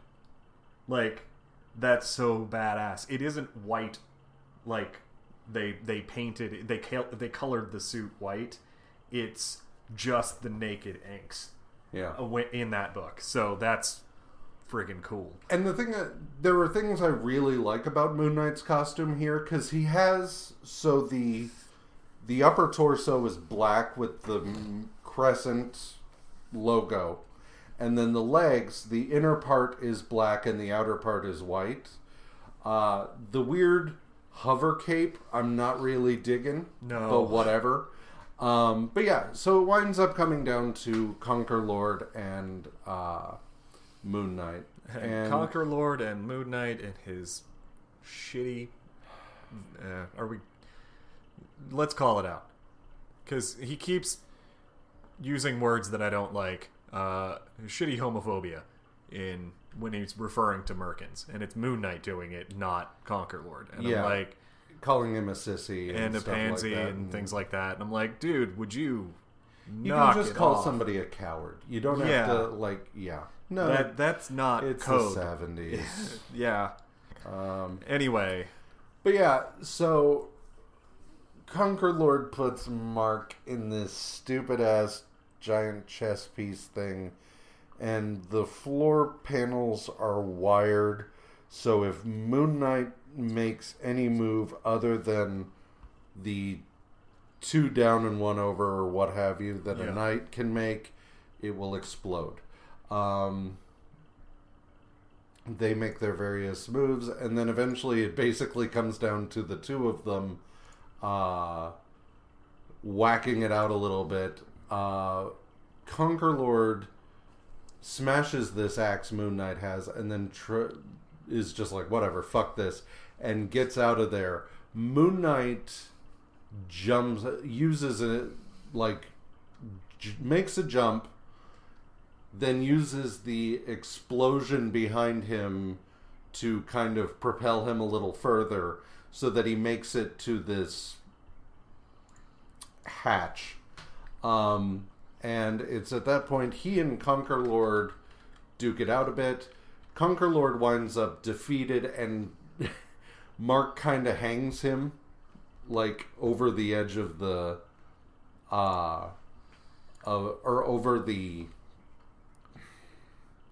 hatch, and goes to save Marlene. Does so at the last possible second, and it's just like, hooray, happy ending, and he takes her home in his dingy, gross-ass cab, whilst leaving Conquer Lord tied up for the police.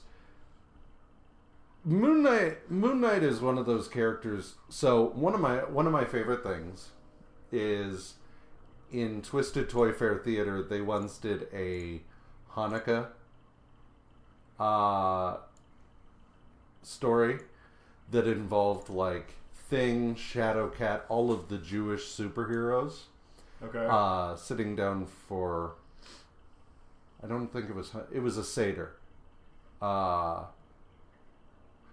forget. Whatever. They did a storyline about the Jewish heroes sitting to... It was Passover. Yeah, it was Passover. My bad. I'm sorry. They did a Passover story. And, like... Moon Knight is hanging around on the roof of the Baxter building while Thing is up there, like, directing somebody down. And Thing goes inside and then pops his head back out and he's like, "You coming, David Duke?" So I really love that. Moon Knight has been one of those really hit or miss characters, and I'm not sure if that's my view of the character or if Marvel just hasn't really gotten it right a lot of the time. I think it's the second, because I agree that, like, I think it was Nerdist or something, after the TV show got announced, they did a "let's run you down who Moon Knight is," and I was like, yeah, that's a bit. Yeah, but anyway, so they did that. They did the rundown of like who he was and some of the history, and I missed what was that, 2008 or something, where they took the multiple personalities things that he develops eventually from these 4 characters, right? He becomes to inhabit them more as his identities instead of just costumes. Covers. Yeah, costumes he puts on. And they, in the later stories, there's one where it's like his dissociative, he dissociates into Spider-Man, Wolverine, and Captain America, and apparently that went over like a lead balloon. And I have not read that. It does not look good. But then the Warren Ellis Moon Knight fucking nails it, because Ellis just is like, what if we took this guy and just made him fucking crazy?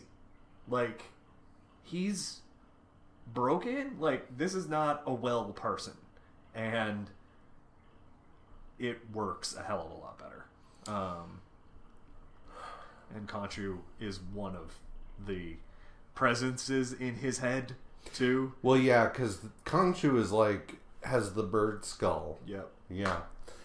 I don't know. I remember I made a joke at one point based on the 2004 Moon Knight series, wherein Khonshu had abandoned him because he had fucked up.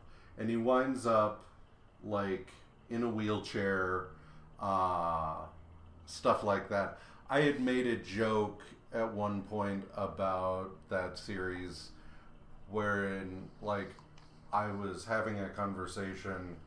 We were joking about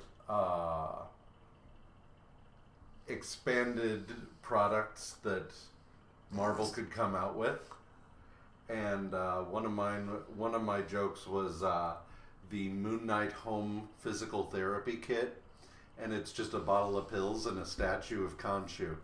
But you know, whatever. So yeah, I don't know. We'll see how this goes. I might wind up liking Moon Knight. I don't know, a lot more than I do. That is. I like it. I like the design of his costume. I really want the time. I really want the character to be cool as shit, because the costume's so awesome. And then they just are like, yeah. Apparently, Max Bemis was on the Moon Knight for a really long time, and I wonder if that's any good. I don't know. We'll see. Whee! Top 5. Top 5. The Watcher's Guide's Top 5. Top 5. Number 5. Moon Knight. Just because it was kind of nice to see. Again, I guess I'm also a little confused on why we skipped Werewolf by Night and went straight to here, but this might be a little more pure a distillation of what the character actually is, and that's why. Who knows? It was nice to see him. It's a little confounding, but I liked it. Number 4 is the Daredevil and Black Panther is together is fun. I like them hanging out. They're good buds, and they work well together. Number 3, Doom just straight wasting Krang. That was awesome. Because it was like ostensibly a sword fight, but it was like if I were having a sword fight with a 3-year-old. He just takes him out. So the 3-year-old wins, right? Yes. That's the joke. Number 3, or I already did that. Number 2, Panther breaking the wheel. I thought that was cool. The whole sequence was cool. It's really too bad that the rest of that issue was just confounding. Mm-hmm. And then number 1 is the Doom Skull fight, because it kind of blew past me while I was reading it, but going back through it in this, damn it. It's so cool that they get to they just get to wail on each other for like 5 pages. Yeah. And it's cool as hell. And especially against like the back. Oh no, wait, that's later. But yeah, it's a really good fight. And Doom's, Skull is giving Doom a run for his money, and he actually has to like resort to some pretty decent tactics and stuff like that. It's good. It's a good fight, and I liked it. All right, done. Well, my number 5 is Armor Wars was kind of inevitable, right? He does just drop that shit all over the place. He's just tossing tech, fucking everywhere. Number 4, Dark Star was really interesting in those issues of Champions. Never been a character I've been that into. No. But that was a good first outing, and I am receptive to reading more appearances by the character. If they wind up being as good as that, we'll see. Yeah. Number 3, Doom's I'm not Namor. Like, yeah. I love Krang being like, wait, you're just supposed to exile me. I'm royalty. Namor never tries to actually hurt me. He only exiles me. And he's like, that would be awesome if I were Namor. Yeah. Number 2 is that Gil Kane cover for Champions, because that was fucking phenomenal. And then number 1 is that Doom Skull fight. Yep. Because, yeah, like, so often, you don't really get to see that many fights between big name villains like that. That are just kind of like, usually it's the result of a double cross or something like that. Right. This was out and out. Skull had been fucking Doom, and Doom's just like, this doesn't fly. I'm done with you. And they have their knockdown drag out, and it's just like, all right, have fun suffocating on the moon. Like, yeah. So he's pretty boss at the end of that too. Just being like, by the way, I just kicked your boss's ass. You're mine now. Get me off this rock. Yeah. And they're like, yes, sir. Yep. Also, you're not Nazis anymore. Okay.